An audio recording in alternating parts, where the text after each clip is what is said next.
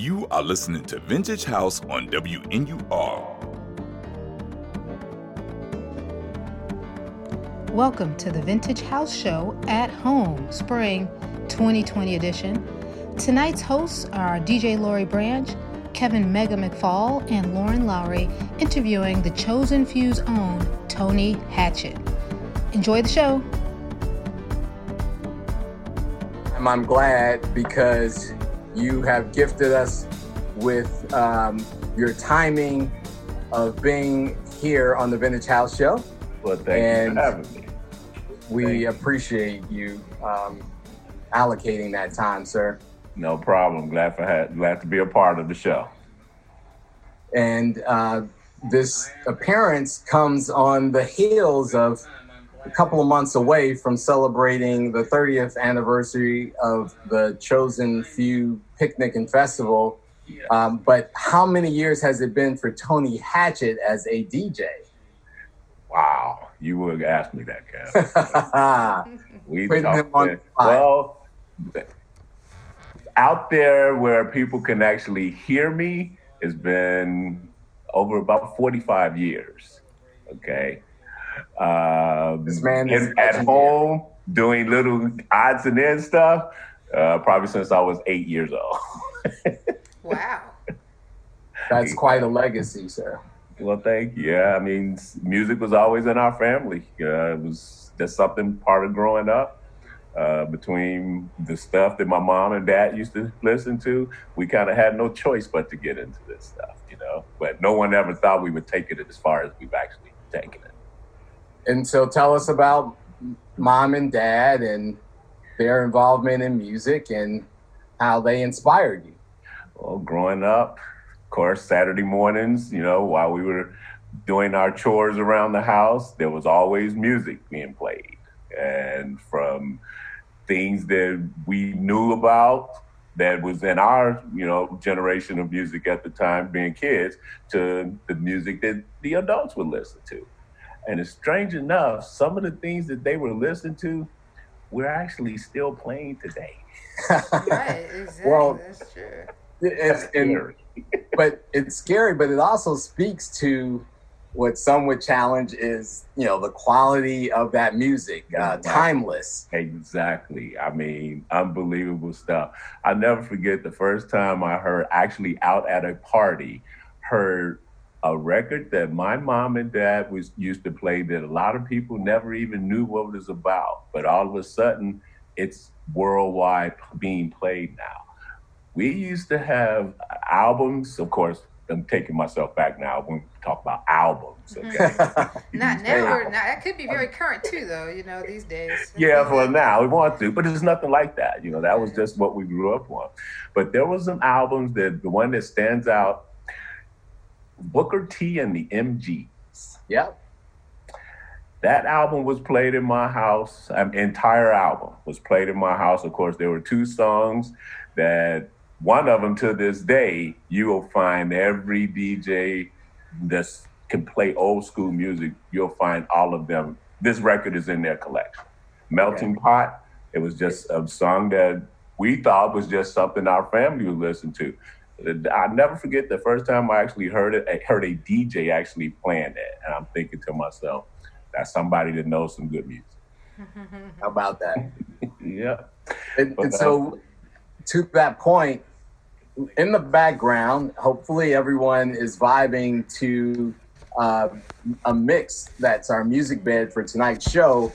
It is a sneak peek, exclusive here on the Vintage House Show, of Tony's 30th anniversary mix for the Chosen Few Festival. Wow. Tell us a little bit about.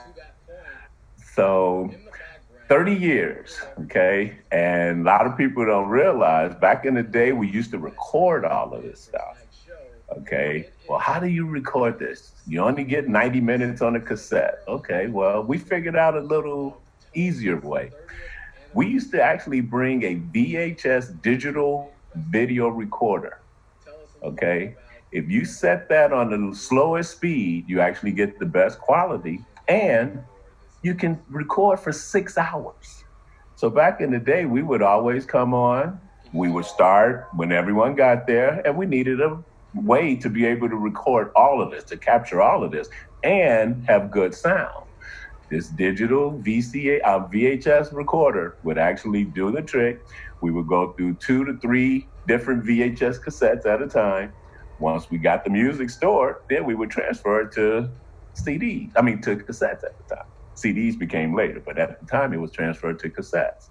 And I still have a lot of this. Out of the 30 years, I probably have at least 24 to 25 years of music. Actually, it's really timely that we have you here, with the very sad news that you are not going to be live, that we're not all going to be together in the park, and for certainly, very serious reasons. How difficult was it for you all to come to that conclusion? Well, of course, something that's been constantly going on for years and years and years with no incidents. The last thing you want to do is cancel it for any reason. Taking in consideration, hey, Lori, how are you? Hey, Tony. I was waiting to get in there. I was like, you guys are on a roll, so I didn't want to interrupt you. Thank you for joining us. Yeah. No problem. Thank you for having me. I had some technical difficulties, but I'm here with my hat. I love that hat. I love that hat. We need you, Lori, because I think I got it after. I'm trying to make sure we're live. Are we? Because I see it's sort of on Facebook, but I think we might be frozen on Facebook, but yeah, I think they may be able to still hear us. Frozen. We're still sort of recording live the audio, so we should keep going. Kevin will jump us back on soon. He might be having he had a little issue with his service, the internet service. So, but go ahead. So you all thoughtfully made this decision. Yeah, after taking all into consideration, the last thing we need is to endanger anyone's lives or cause any more harm than what some families are already going through. Of course, it was a tough decision, but we all know, and our fans and people that have supported us, they all know it was the right decision. Exactly. Definitely. Yeah, I would have to agree with you. I know there's a lot of disappointment to go around. Yeah. But we'll have time to be together, and we'll have time to do it safely. Exactly. And having to plan something like this in the shadows of a pandemic. Yeah. That can't be any fun for the organizers. No, it wasn't. And we all know that we need something like this now. But if it's not the right time, it's not the right time. Okay. Like you say, we'll have time to do this. But in order to have the time, we got to stay safe now. Mm-hmm. If we stay safe now, guess what? We'll have that time and many more years to do this stuff. Yes, absolutely. It was the right thing, but we're trying to make it as least amount of sadness as we possibly can with what we're trying to do with our virtual show. Okay. A lot of people think you guys can do the right thing, and you've built up such an amazing fan base that people are going to follow you. Yeah. So if you're doing it, virtually, you're going to have people tuned in all day long. It's going to be a different way that we come together. That's and I look forward to whatever it is. We'll make a whole weekend of it, right? That wouldn't be a bad idea. Why not? Right now it's scheduled for at least 8 hours.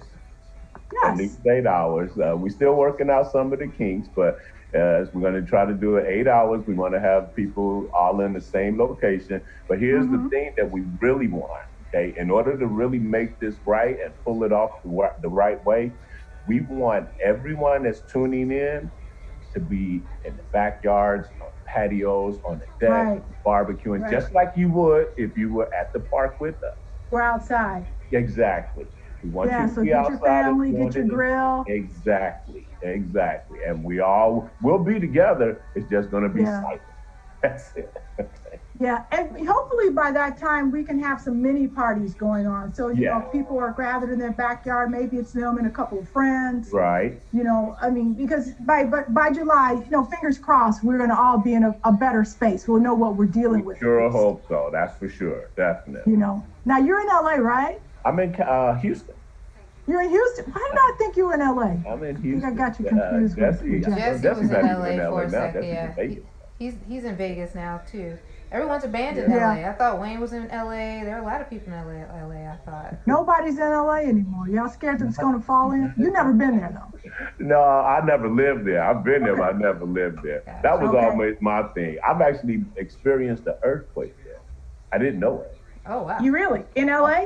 In LA. I was, when I was growing up, one of my neighbors, actually, he's one of the Big Ten referees. And for the Rose Bowl game, me, my mom, my aunt, we were going to be in California at the time visiting my other aunt that lived there. And he was actually chosen to do the Rose Bowl game, Michigan against USC. So he got me and my mom, I got my family tickets to the game. So we all went to the game.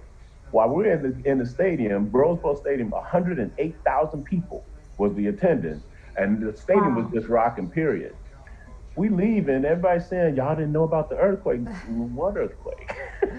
We didn't know anything. We were driving back from the game to my aunt's house, and we actually saw lights hanging. There was evidence of it. I had no clue. Now, I kind of think if you're going to be in an earthquake, that's the one you want to be in. Where the stage is already rocking. Yeah, exactly. That's what we thought. It was just 108,000 people, having fun at a stadium. So. Wow. That was my I lived in LA for a while, and thankfully I never experienced an earthquake while I was there. Right. But I said the first one I experienced, I'm out. Right. It didn't happen. And I work in San Francisco, so I'm there a lot too. Thank goodness I seemed to go land like right after it happened or something like that. I'm like, you got perfect timing, Laura. Oh, yeah. Knock on wood, it stays that way because I still work in San Francisco. Exactly. Me and Wayne. So you're in Houston, though. So what's going on in Houston? What's the house music scene in Houston like? Trying to grow. When I first arrived here, there really wasn't a house scene. Yeah. But the more and more people that have migrated here from different areas of the states that listen to house music, you got Detroit, when I got here, Detroit, Chicago were neck and neck as far as people migrating down. Really? We got quite a few people from New York down here that lives here now. Okay. So it's growing. I have to say, when I first arrived, it was very little. But we're dealing with the people that have come down and some of the people that have actually from here. There's a nice little small gathering of house people here that have been trying to grow this thing for years. I'm talking over 10 to 15 years. They've been trying to do this stuff. And the fact that the Chicago people have come down and kind of, hey, that's their scene, it's kind of taken off a little bit more and more. And it's a lot better than it was. They actually go to Tambor. Really? The cruise, okay. They go to Miami, yeah. So it's venturing out. These are people that are from here. They're making their way around the states going to these areas. Mikasa, quite a few of them go there. Yeah, it's growing, and we brought in a couple of people down here that they've heard of before, not just necessarily Chicago house music. You got a lot of Detroit house music, DJs that come down here. That's Tony great. Humphries has been down here several times. Louis has been down here several times. So, now that's fantastic. Growing. Yeah, it's definitely growing to a point where people are starting to, hey, Houston's scene is great. Bottom line, though, you still, they still have that mentality where they want the groups, they want the DJs, but they want them at a, bargain basement. Yeah, we got to get them out of that mindset. You can't ask for top-notch DJs, but you want to pay them Walmart prices. Okay, it's not going to work. Thanks. Only in Chicago does that work, right? Right. It don't really work well there, okay? Now the party started, y'all. The whole Vintage House crew is here. I'm back. Well, that means we're back. Talking actually, about then technical difficulties. Swapped out laptop devices, retooled the internet. You made it work. Wi-Fi. Thanks, Lori. Thanks, Lauren. Thanks, Tony, for keeping the conversation going. Oh, yeah. Well, we have tons to talk about, I'm sure. That we do. I know Kevin's going to do the interview. I'm part of the Peanut crew here today, but I will say that my very first party at the Loft, which was when I discovered that young people was like doing what I was experiencing at the warehouse. Yeah. I was like, these are people my age. I can deal with this. It was a Tony Hatchett DJ session when I walked in that door. My very first party. Well, thank you. It sure was. And look what I started. Look where you are today. That's right. I got bit. We can't bit keep by the you bug. down. He takes You all have the taken credit. it. He takes I all have the to credit. say, you have taken it and went sky's the limit with you. Definitely. Y'all started. We appreciate. Hey, we had to get it from somewhere. Somebody started with us too, and we just passed it along. That's all. Got it.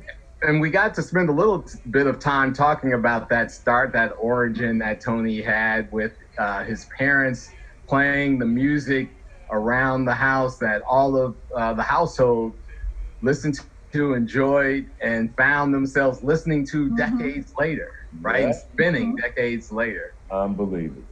And that, but what we didn't get into, Tony, was the mixing piece. So you obviously had a love and appreciation for music. Yes. But talk about how you learned to mix and spin and put the equipment together, and So, how did that all come together? funny story.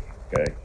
Of course, we all pretty much grew up. Anybody that thought they could produce music with a cassette deck and a pause button were masters at it. Okay. That's right. That's right. You couldn't tell us we weren't doing no producing. Couldn't tell y'all nothing. You were doing producing. That's all production is, That's right? what it was. That's where you use exactly the tools what it that you was. have to work with, right? And Called we work. we mastered what we could. So Right. that was just kind of the kicker start of it. Didn't realize that people were, no way did I think I was the only one doing this stuff. Okay, I'm pretty sure there were other people doing that. Growing up, I happened to be, every neighborhood that that I grew up in, every neighborhood, every area, going through high school and everything, you had the dance club. Dance clubs were very big, okay? My neighborhood wasn't no different, okay? We had our little sections of dance groups all around. And I was in one of the dance groups called The Most Wanted. The Most Wanted. Thought I was a dancer. And groups like the secretaries, the doctors, men in high rank, the coteries, all these different groups all around would give the parties. We would all go and support their parties. Yeah. One thing that stood out to me like a sore thumb, there was the same group of people DJing these parties. Okay. Who were they? Our founder, Wayne Williams, and Jesse Saunders. Okay. Okay. No, every party I went to, these two were DJing. They had a lock on the market, huh? Wayne knew everybody, first of all, and he knew the music that they were Yeah. dancing to and they wanted to listen to. So a group by the name of the Detectives. Oh yeah. Okay, Paul, who was his? I think Paul King was one of them. It was several of the guys that you all, I'm pretty sure, know. They gave a party at one of the Catholic schools in my neighborhood, St. Albans. That's my place. Yeah. And I went to this party, and I'm watching this DJ string these songs along without any breaks. And I'm trying, how the hell is he doing this? I'm up there and I'm watching. They noticed me watching. I just forgot all about dancing at the time because our group was supposed to have been dancing. I'm sitting there and I'm watching this, slide this mixer over and to these two turntables and all that. I'm like, man, that's what equipment is. Okay. That eliminates the pause button. Okay. So I'm watching this, and after all of that, I went up and I just started talking to these guys. Right. And as I'm talking to them, I see, hey man, and I even brought it to their attention. You guys, where are you getting these records, first of all? These records are not played on the radio. Where are you getting these records from? Everything. And that was Wayne. Well, you have to be out. You have to know where to go, record stores, and it came from somewhere. So as I'm picking his brain, I see them at the next party, and they just kept seeing me. Okay, Right. I was kind of like a leech. They wasn't getting rid of me because I was fascinated by what was going on with this. What Okay? years were this? What years were you trolling? This Wayne and was Jesse? this Trolling. was. What years were you trolling? Believe it or not, 1980. This started in high school. Graduated from high school in 80. This was like 77. What high school? 78. You gotta shout out your high school, Chicago thing. Went to Simeon for 2 years, then went to Bowen. Simeon and Bowen. Yeah. Those are Yeah. schools, Okay. again, we don't Yeah. hear a lot about them schools. That's And- interesting. As we are, Pirates and I'm sorry? the Wolverines. Simeon Wolverines, that's right. Yep. As I was doing all this and kept following them and kept seeing them all around and everything, one thing led to another where I got an opportunity just like they did. They got an opportunity. I didn't realize, I mean, back in that particular time, you think that he was just born with this gift. Oh, Wayne, just none of them. They weren't born with this. They had to inherit it. They practiced. They would Right. go through. Absolutely. They had to do their work. That's one thing that I found, that I learned quickly about Wayne for sure. He's out there. And if you don't get out there, you're going to miss out on a bunch of things. You had to be out there. So he would drag me and Jesse, we were reluctant to go because at the time, we had other interests. We wanted to do other things. But he would drag us along. And at the end, we would always say, okay, man, we glad you did this. Okay. It worked out because if we didn't go, we wouldn't have gotten these songs, gotten this, to hear these records and gotten to hear these DJs and stuff like that. So as we're doing all of this, I can't remember the first party that he actually let me get on the tables to do. But as I got on, I didn't have the actual 1200s at the time. I think we had some B12s. Yes, some Geminis or Technics, whatever we were using back then. We Right. found out that the most important part of it was you had to have pitch control. Okay? That's Find right. out the hard way or the easy way. Exactly. So once we did that and we figured all that out, okay, now I know how to slow this, slow that. Jesse actually got me into, Wayne was the one that actually had me in awe of what was going on.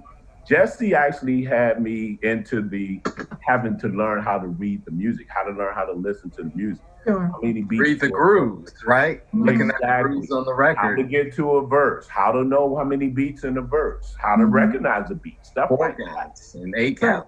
Yeah. Yep, exactly. So once I figured all of that, okay, now it just enhanced what I was doing. I had to learn a whole nother way. Remember, there's no pause buttons on this stuff. So I had to learn a whole nother way. And then that kind of enhanced, okay, well, it's not as hard if you have the right equipment. And the right skills. Not right everybody could do it. You had the right skills. You had to, but you're going to get that by looking to see what people are doing, asking questions and stuff like that. I had no Tony, problem. I have to ask you this though, because it was not easy to learn back then. I mean, not everybody could do it. This is why you didn't have that many DJs. Yeah. You couldn't just buy equipment and be a DJ. And right, not like it is today. This is a great point because, we talk about and have skimmed over a lot in the Vintage House discussions about the evolution of being an analog DJ and moving to being a digital DJ. That's a transition. It's a major, It's huge. and a lot of Is people a transition easier going that way than it would be coming back the other way? Backwards. Because It is. exactly I have a couple of friends that are trying to get into it now. And I try to going tell back, them, yeah, going which way? going to wax. Going forward, I suggest to them, go back. Okay, Yeah. learn on this stuff, then the new stuff becomes a whole lot easier. Okay? Absolutely. I don't knock the DJs that are taking advantage of today's technology. I would never do that. But to start where I was, one thing that comes to mind when it comes to the beginning, to start, okay? I remember the first day Farley was getting into DJing, okay? Farley used to ask every last one of us, give me 10 minutes on the table, give me 5, give me all this, before he became the funkin' master, the jack master and all that, okay? Farley used to ask to carry records for us, okay? And one thing that stood out when it came to Farley, I knew he was going to be a success. We would go out after DJing 3 and 4 high school parties, coming in 12, 1, 2 o'clock in the morning, putting equipment away and everything. Farley would actually lock himself in Jesse's basement and practice 6, 7, 8 in the morning before he would come up. And you have to admire that dedication. Mm-hmm. So I had no doubt knowing that he's going to be something. He's going to be good. He's good. And that's what he did. He kept practicing and kept practicing. You have to invest in yourself when it comes to this. And a lot of DJs nowadays, they think they want things handed to them. I hear a lot of discussions on Facebook, you name it, and Instagram, whereas DJs think that they've been singled out or not given the opportunity to showcase talent, showcase stuff like that. Mm-hmm. That's something we didn't ever have to worry about back then. We didn't look for somebody to hand us stuff, to give us stuff. We created this stuff on our own. Okay. And this is what I don't understand about today's, up and coming DJs and some already established DJs. Some of them are wondering, why won't somebody else give me this break or give me that, stuff like that. We didn't ask for anybody to give us anything. Yeah. All of these things that we did, we created 90% of it we did ourselves. Now. So why do you think that is though, Tony? I mean, why? Well, back then. What was different about back then than now? Remember when I said that I would go to all of these parties? There were 2 people that I saw doing this. Right. At all the parties. Whereas now, the parties are a whole lot more. I'm talking 100 times more parties than there were back then. And probably 2,000 times more DJs jockeying for these parties. Okay? It gets so competitive right now because there's so many people that was doing it. I remember 2 other DJs on the South Side that were doing things. Byron, later on I met Mike Izubuko. But there's a lot of them that weren't doing what we were doing. Now, when it came to mixing, as far as the parties, there was one person on the South Side of Chicago that had the parties locked up, no doubt. Kirk Townsend. Okay? Kirk would hire us because he had so many parties. He would hire us, go set up equipment at a party, drop us off there, and he's off going to do 3, 4 other things, all in the same night. Did you ever do the Mendo bi-level discos? Oh, yeah. Many a time. Many a time. Those are Aquinas, Unity, all of these schools that were locked up through myself, through Kirk, through Wayne, through Jesse, and all. Kirk would set up the equipment. Bam. It's been many a days I had to wait on Kirk because he was picking up other equipment. My party was over last, so I got to wait. Okay? But many a days, that's how it was back in the day. And you didn't complain. We never said anything about it. We knew we would rather have had that scenario being busy than to not have anything to do at all. Certainly. And, Kirk's a friend of Vintage House. He's hosted the show many times, and I'm sure he's probably tuned in tonight. But I want to go back to a point you were making with regard to opportunities, right?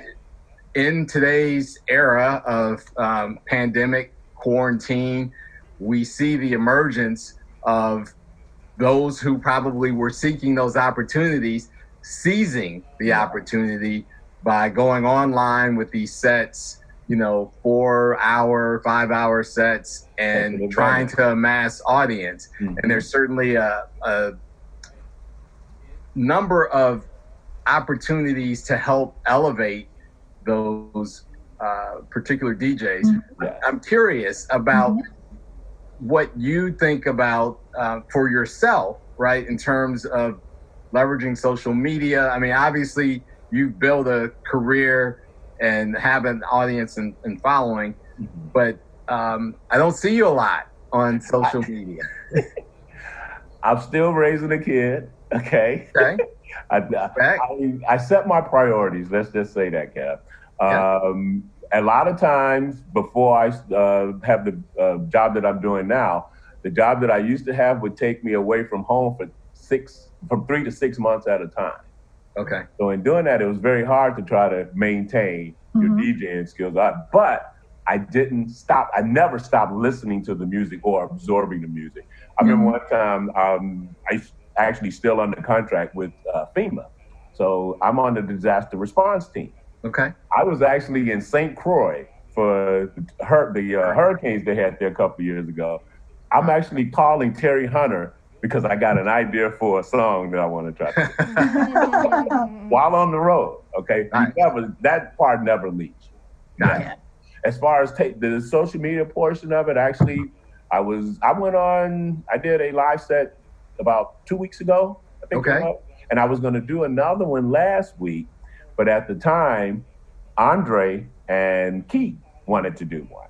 So rather than clash with everybody, and that's one thing too. I mean, anybody could come on and just go and do whatever, but my main purpose for doing it was because maybe somebody wasn't doing anything at the time and there's people wanting to listen to music.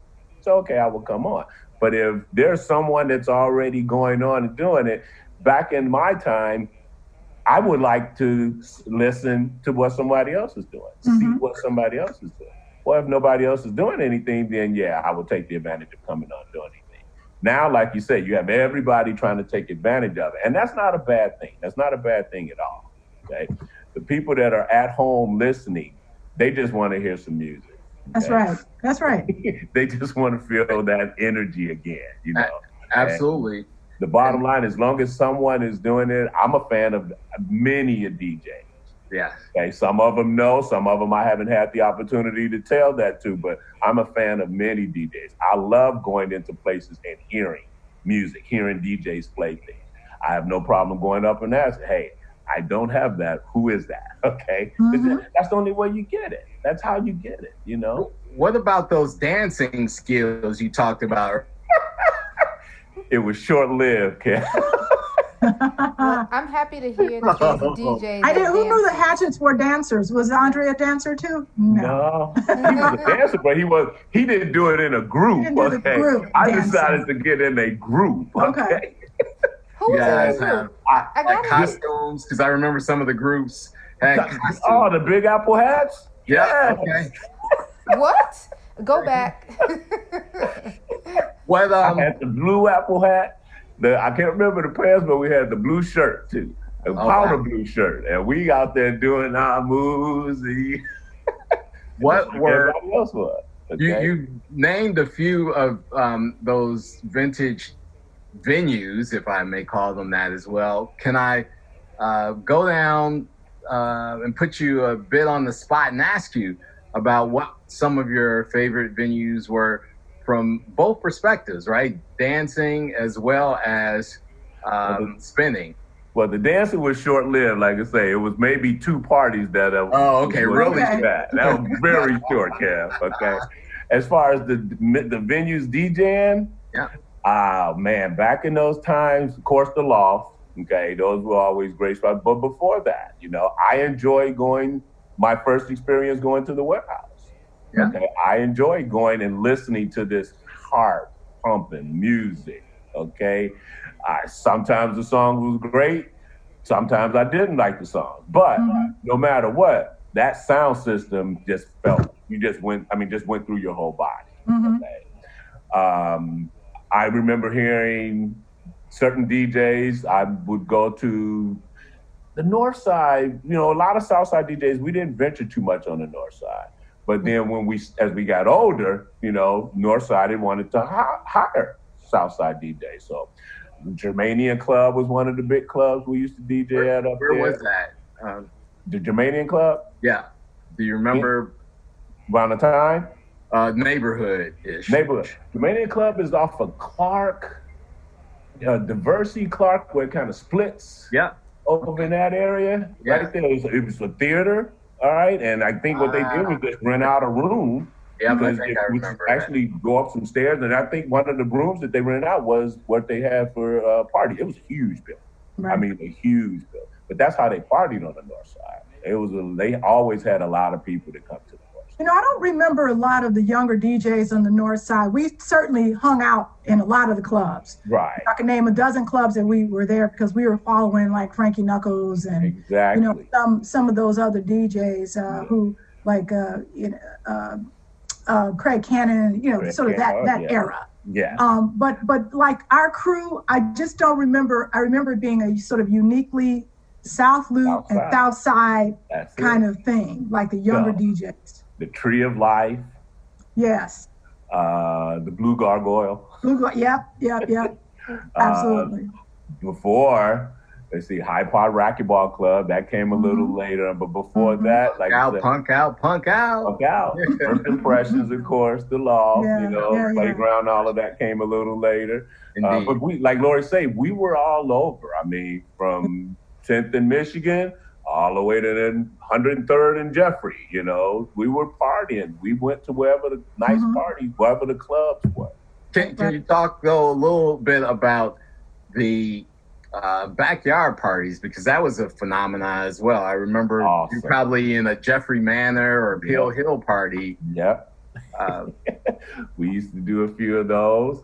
The Peel Hill parties were awesome. Those were great. We used to do a bunch of those. As we got older and we actually were able to talk our parents into letting us have a party. Right. Little did they know what they were in for. Well, there's I threw one of those and got into a lot of trouble. I said, it's just going to be a few people, 15 people or so. And my parents left. They went out. They're like, all right, we'll go have dinner and we'll come back around 9:30. There was 150 people. Wait, Lori, you told them 15? I didn't think it was, I feel like the dude on the west side. I was like, look, I wasn't planning for all that to happen, but it happened. What had happened was cars all down the street, garbage everywhere. I was in so much trouble. Somebody heard, hey, let's just party over here. Let's just check that out. Before you know it, they done told 20 people. Them 20 people that told 20 people. That's right. And now you got a party. And you know where I'm going with this. Where? You're freezing. I can't see you. Okay, there you go. You're back behind the museum, right? Okay. You know where I'm going with this. The behind the museum events. Well, the picnic. 30 years ago. So let me tell you how this went. I don't know how many people know this story. The picnic, my family always would meet on the side of the museum every 4th of July. Okay. This particular year, 30 years ago, we're trying to figure out, man, what we going to do for the 4th? This is how it all came about. 1990. What we going to do for the 4th? And I don't know. Well, we can just go grab some stuff and maybe head to the museum, hang out. The weather was great. Okay. All of that came about in about an hour. After we decided what we were going to do, then, well, man, it might be nice. Maybe we should bring the system. Well, who we going to get? A couple of phone calls. Hey, what you doing the 4th? This is on the same day now. What you doing? And I ain't got nothing though. What's up? And we think about going on the side of the museum. You want to try to get a system, stuff like that? No permit, I'm sure. No, oh, come on, Lori. You know better.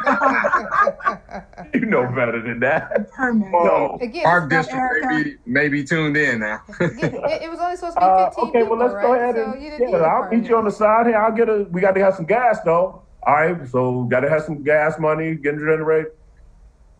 Literally in 2.5, 3 hours after talking about it, it was 50 people with us. Yeah, that's how it happened. 50 people. Who brought the system? Okay. I'm sorry? Who brought the system? Was it Greg Gray? So Greg Gray, he opens for us every year because he was part of how this stuff started. Right. Another friend of Vintage House Show. Yeah. He brought the system. We all pitched in for the generator, gas, and back in those days, the only time the music stopped is because we ran out of gas. Right. Well, we didn't run out. The generator ran out. Now we got to fill it back up. Right. But those people stayed there. They waited. So we got, like I say, about 50 people, and we just enjoying, having fun. We playing baseball, Piggy. The kids were all running around. Piggy. Whoa. Piggy 1, Piggy 2. Everybody just having fun. The next year, after we left that particular year, the next year, with the time that we left it, we never thought about that ever again. It may have gotten talked about a couple of days afterwards because you saw a few people. Yeah. The next year, we started getting these phone calls. Hey, y'all gonna have that picnic again? Exactly. What you talking about? We had totally forgot all about it. We hadn't planned anything. We wasn't doing anything. Right. Hey, I guess we having a picnic, y'all. And we went to the side of the museum again. This time it was about 150 people that came throughout the day. We got put on notice because the first one, like say 50, you can stay under the radar with 50. Right. 150, now you got the museum security coming out. You got the university people coming out. Pay them off with a few ribs, though. You know what? The main thing they saw, Kev, man, they're not trying to hurt nobody. They just did have fun. Right. We did have probably 6 Chicago policemen that grew up with us, Billy Hill Breen, Paul Gregoire, you know. We had some clout, okay? Right. We're sitting there, and the museum people, they complained. Their biggest issue was their employees having a place to park. And as long as their employees had a place to park, the music wasn't bothering them. Right.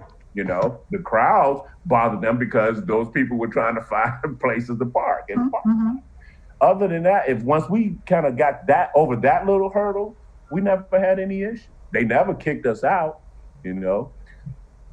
150 people, and we're sitting there like, hey man, this is crazy. From now, that you point, guys called it the old school picnic at that point. It was when you first started. I remember those first couple flyers. I did come to 91, 92 with one of the first few, because I was not living in Chicago when you started. But I remember my friend Aisha called me and she's like, well, you know, they're doing this like old school party. The reunion. Or something like that. That's what it was, a reunion. Old school but it was like, yeah. It's like a reunion. Didn't we just see each other a few years ago, like any kind of soon, like a reunion, like, you know, what are we talking? I just saw those guys. What are you talking about? Every year, it was more people that heard about it the first year that didn't hear about it afterwards. So every year, and even to this day, it's still people that have never attended. We get someone new every year. Yeah, of course. Well, now, so I was a math minor in college, and they call this one of those logarithmic curves. It's exponential curve. This thing has grown so incredibly well in a way that, you know, everyone always marvels at the fact that it is a unifying, peaceful event centered right on this music that we all know and love, and you know, there's a little bit of personality involved too. Right. Well, it comes with the territory, you know, and the artists. Yeah, that comes with the territory. But we never. Everybody always asks, well, you know, this. How did y'all do? What did y'all do this? You got to remember, back in that days, there was no social media. Right. Okay. 80% of the people that we received from all this was all word of mouth. Yeah. Right. Our friends telling another friend. Kind of like Lori's party, okay? 15 people ended up for 100, okay? That's how let's telling people word of mouth. And then when you have an event like that you got good people, good friends, no mischief, okay? You got to realize that goes a long way in the city of Chicago, okay? People won't go out because they're afraid to get caught up in something, okay? And we can honestly say 29 years, you know, we have been drama-free. We tried to maintain enough security where if something did happen, we always prepare. If something did happen, it's minimal, squash, come back. I mean, don't even let this affect your next time trying to come back. Okay? Yeah. And so far, we've been able to handle that. You know? And I just want to remind everyone tuned in tonight that we're also privileged to have an exclusive sneak peek or a sneak listen to DJ Tony Hatchett's 30-year tribute mix of the 30 years of the chosen few, but it's stringing along music from all 3 decades. So take a listen. I'm sure it's coming to all of you soon, maybe sooner than July, but it's gonna be put up on the podcast. Yes, it will be available for those to download for sure. Nice. So again, for listening to the Vintage House Show, these are the kinds of benefits you get, right? You get to hear it. Tell your friends to listen. Absolutely. There you go. download the podcast. But we're not finished with Tony yet, because we want to know, Tony, if you're going to, we understand all of the circumstances going on now, but are you going to join your chosen few brothers here in Chicago for the virtual event, or are you going to be in Texas for it? No. So what our goal is, and we're, like I say, it's kind of in the final stages. In the working stages. We think we can pull this off, though. But we want everyone to be in a same central location. So we're going to pick a spot, a best available spot for us to do this in Chicago. Excellent. We all will be together. Great. And all we ask is that you, the viewing audience, you put yourself in a situation where it's your surroundings. We want you outside on your deck, in your backyard. We want you to feel what we would have brought you if you were in our backyard on Chosen Few DJ Way, at the Jackson Park, but at your home. So we're going to bring you this music. We're working on even artists performing as well. Excellent. Okay. Again, we want it to be as close to the picnic as possible without being able to have to touch the people and give the hugs and stuff like that. We know that's a big part of what we being out there. Like you say, the reunion piece as well. Exactly. But we got to stay safe during these times and make sure that we have those back for 35 years anniversary, our 40 years. Hopefully we all can be together during these times. We got to look ahead when it comes to these things. Can you share, and I appreciate that. Is it just me or is it Kevin freezing up? Altruistic about. There you go. I'm sorry. Say that again, Kev. We froze up a little bit.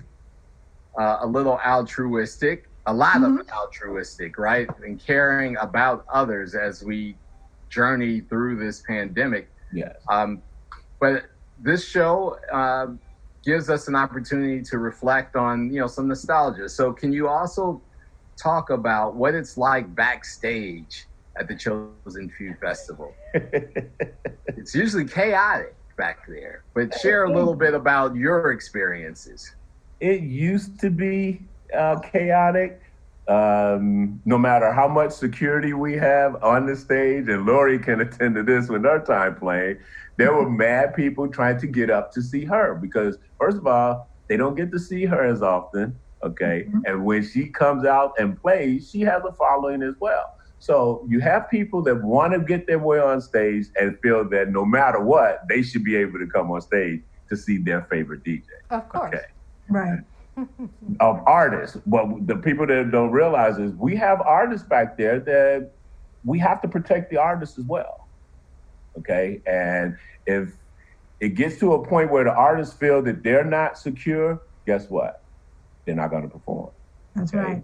So we have to look out for them when it comes to things like that. As far as, for the most part, though, it's kind of a smooth sailing situation, especially early. Now, once everybody's gotten there and had a few drinks under their belt, some food in their tummies, then that it could get a little chaotic there. In our area, all our families are there. All of our personal belongings are there. So we kind of have to secure those areas when it comes to things like that. As far as getting back there, most people with your friends and family pass, you can actually get to the back area. You just can't get onto the stage. Okay.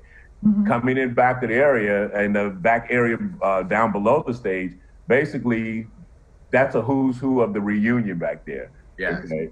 You got people that they don't really actually want to go on stage. They just want to say hi to your family, hi to you, what's going on, stuff Absolutely. Like that, Yeah. For the most part, it can be back in the early days where we didn't have to worry about that stuff, where we almost never had a stage, It was no problem. Once we actually had to create that because we had to make sure that we wanted to make sure that the people understood that we're doing what we can to make this a better event for you all. A lot of the things that we've done, we've gone out to other shows, other venues, other festivals to see how they're doing things to try to come back and see what that worked for us. Lollapalooza, I think you guys did it. Yep. a stint there. And the raising of our VIP stage, everybody thought that was an awesome idea. We got that from venturing out into other venues.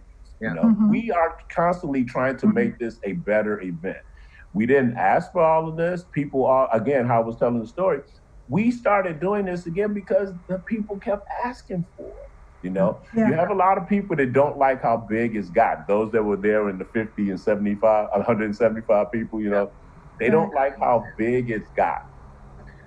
Yeah, but you got to look at, that's not something we asked for. Again, we weren't even thinking about doing it.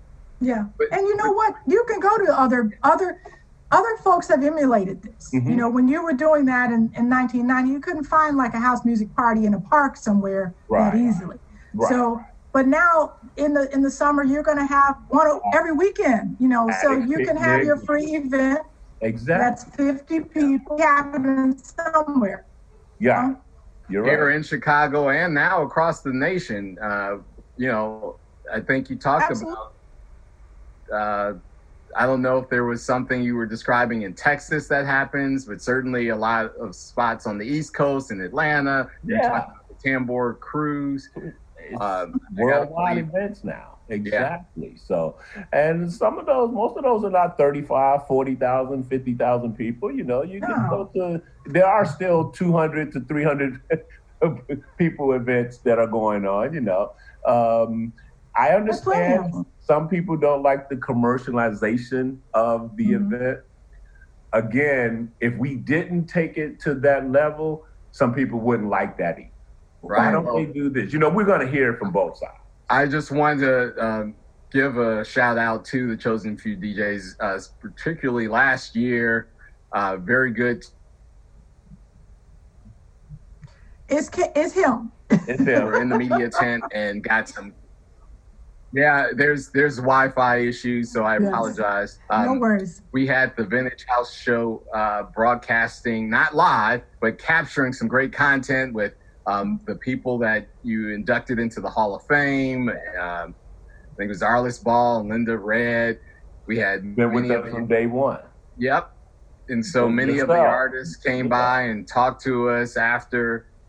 It was a great, one of the best organized media experiences we've had. And we're certainly looking to find ways to plug into the virtual event this year. We'll definitely work on that. I mean, after 29 years, we should be getting better and better at these things, you know. If you had to go through anything in the past, we hope that was all worked out now. We certainly feel that, you know, we've grown, we've accommodated the media, anybody that necessarily needs it, you know. We felt we've done a better job when it comes to stuff like that. I definitely, you know, we don't want to shun the media when it comes to anything, you know, especially covering the event, okay? We understand that plays a big part. You know, a lot of us would rather spend our time getting the event going, making sure the event is happening, stuff like that, than to talking to the media when it comes to stuff like that. But we want them to be just as happy as everybody else. And when it comes to that, we have to let them know what we're doing and how we're doing it and making sure that they're taken care of. Yeah, the team has been definitely great. Leah and good people, everyone has been excellent in providing that access and that support. And so you obviously want people to participate in the upcoming 30th anniversary. Yes. What are some things that they can do in anticipation of getting ready, besides listening to you share insights tonight, listening to your 30th anniversary tribute mix? So what we are planning, this is some of the things that we're trying to do for the virtual. Now, we haven't decided if we're not going to make this just a 29 and a half year event. I like that. That's clever, right? And then do a real 30-year anniversary next year, because technically we're not together. But, you know, we're just going to call this a virtual party, okay? All right. With a few tens of thousands of our friends, let's just say that. Okay. But we want for the virtual event, and like I say, we are not asking for any, collecting any money, but we are asking for donations. And within these donations, like I say, we are enlisting some artists that we would like to try to perform as well. Okay. And the money that we do raise is going to go to some relief funds for the corona people that have suffered during these corona times. We're kind of not clear about what charity or who we're actually going to give it to at this time, but that's where most of the funds are going to go. Excellent. Again, we're trying to make it an 8-hour event, at least 8 hours. Okay. All your chosen few DJs. Again, the main thing is, we want the people to participate inside your bag. We want you at your barbecue, just virtually there, not at Jackson Park.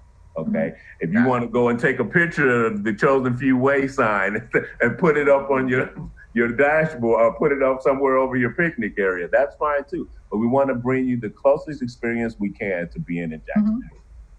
That's the goal.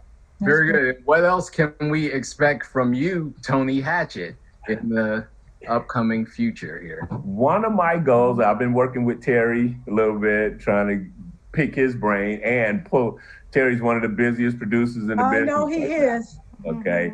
But I told him before I retire from DJing, I don't know if you ever really retire from DJing, but before I hang up my headphones, okay, my goal is to produce a record. I want to make a track. Lauren, we didn't hear you. What was your question?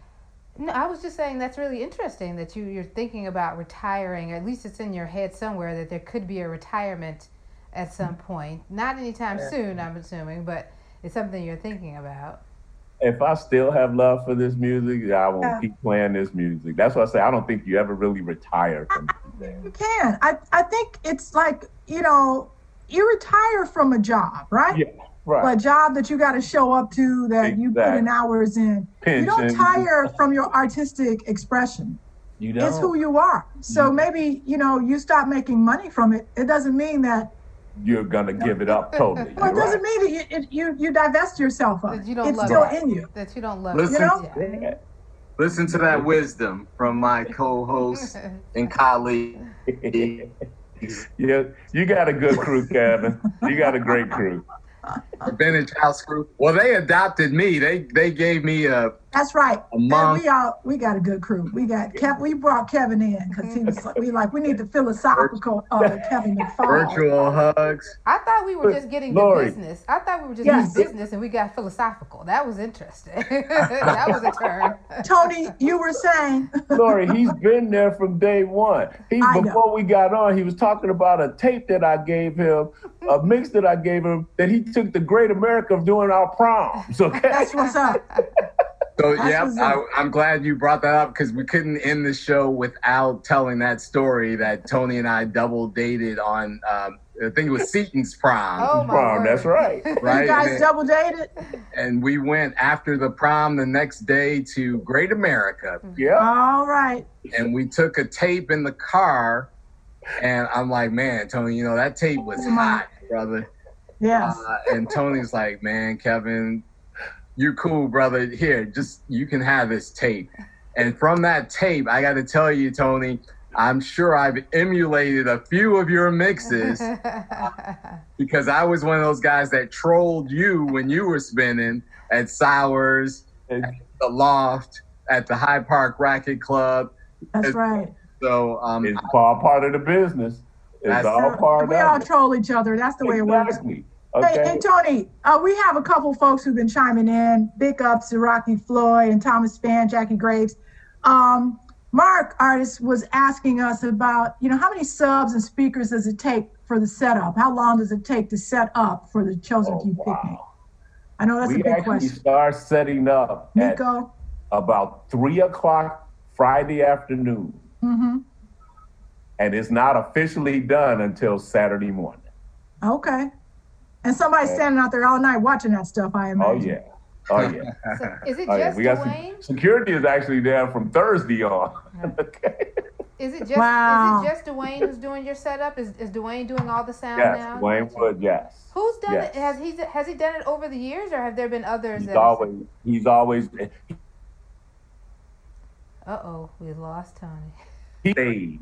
Greg used to say that for you. Back in the day, we were just throwing stuff together, Right. putting them on 2 garbage cans. Right. Okay, our first sound system was on 2 garbage cans and a little coffin, as we call it. Okay? That's right. So Hey, I just got a text. Eric Knight. thank you. Thank you. Eric Rest in- Knight. The mic now. Thank My Wow. sister just texted me. Eric Knight. Your sister? Yes. Oh, very good. Yes.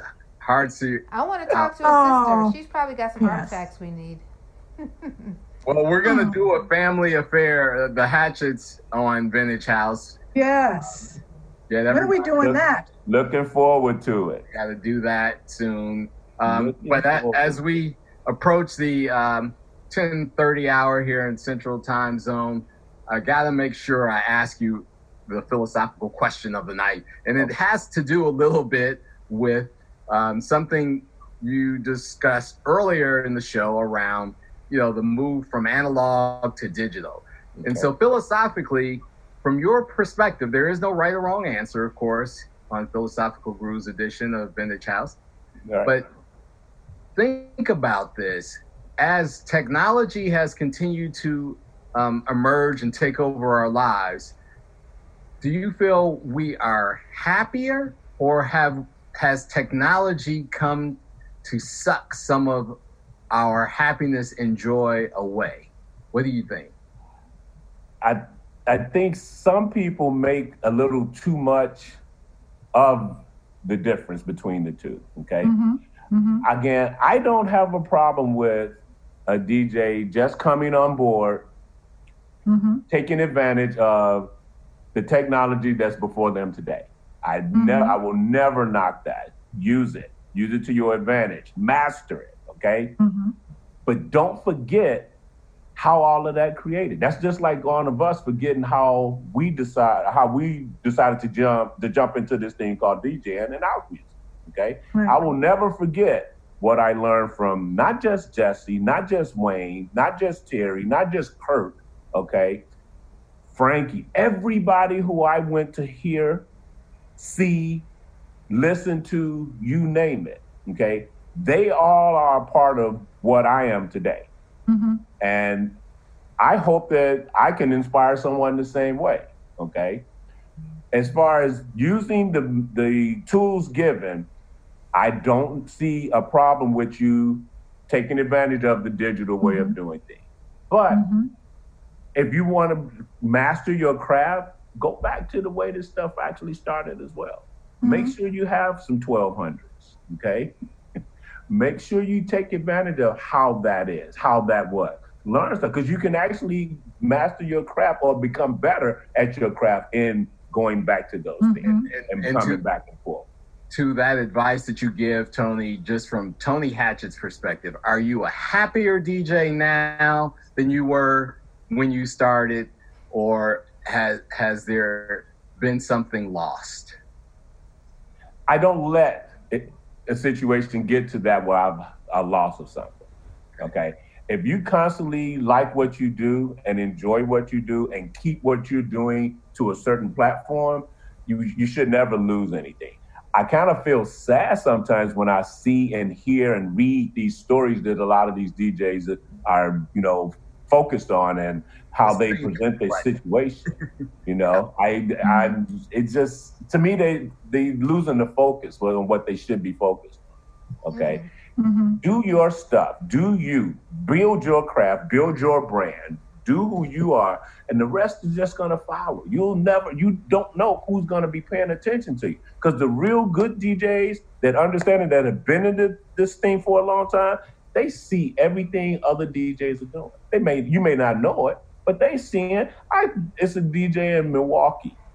He reached out to me 2 years ago at the picnic, first picnic he came to, okay? And I follow his Sunday show. He has a Sunday show every Sunday evening. Is that Hakeem? Yep. Hakeem, yep, Sibram.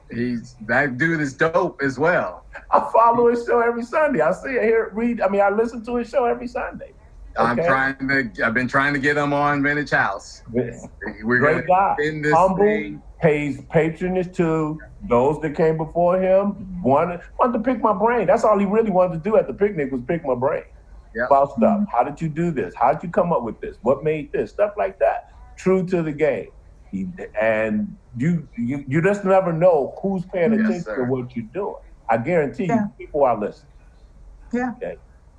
Definitely listening. Well, we're running out of time on our conference here. That is one of the limitations of technology, right? Yeah. Gotta love it. Gotta They're gonna box you in. I felt like I was right there in the studio with all y'all. Thank you. Yes. Hugs to you. Virtual hugs. Fire you have, since all that time back in the day, and looking forward to the future. Definitely. On behalf of the Vintage House crew, your main man, Mega, Lauren. Thank y'all very much for having me, and it was good seeing all of you all. Thank you. Thank you, Tony. We love you. Love y'all too. Thank you. Y'all stay safe out here. Yeah, you do the same. And we'll see you guys when I come in July. Yes. Look forward to it, Tony. Thank you. All right, be well. Alrighty. And thanks again for tonight's show. Listen to Vintage House on Wednesdays at 10 p.m. on WNUR 89.3 FM, WNUR.org, Facebook Live, and VintageHouseShow.com.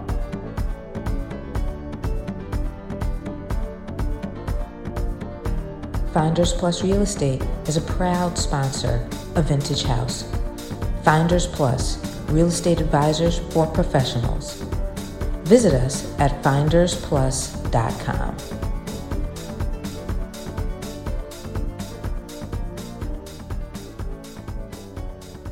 Vintage House.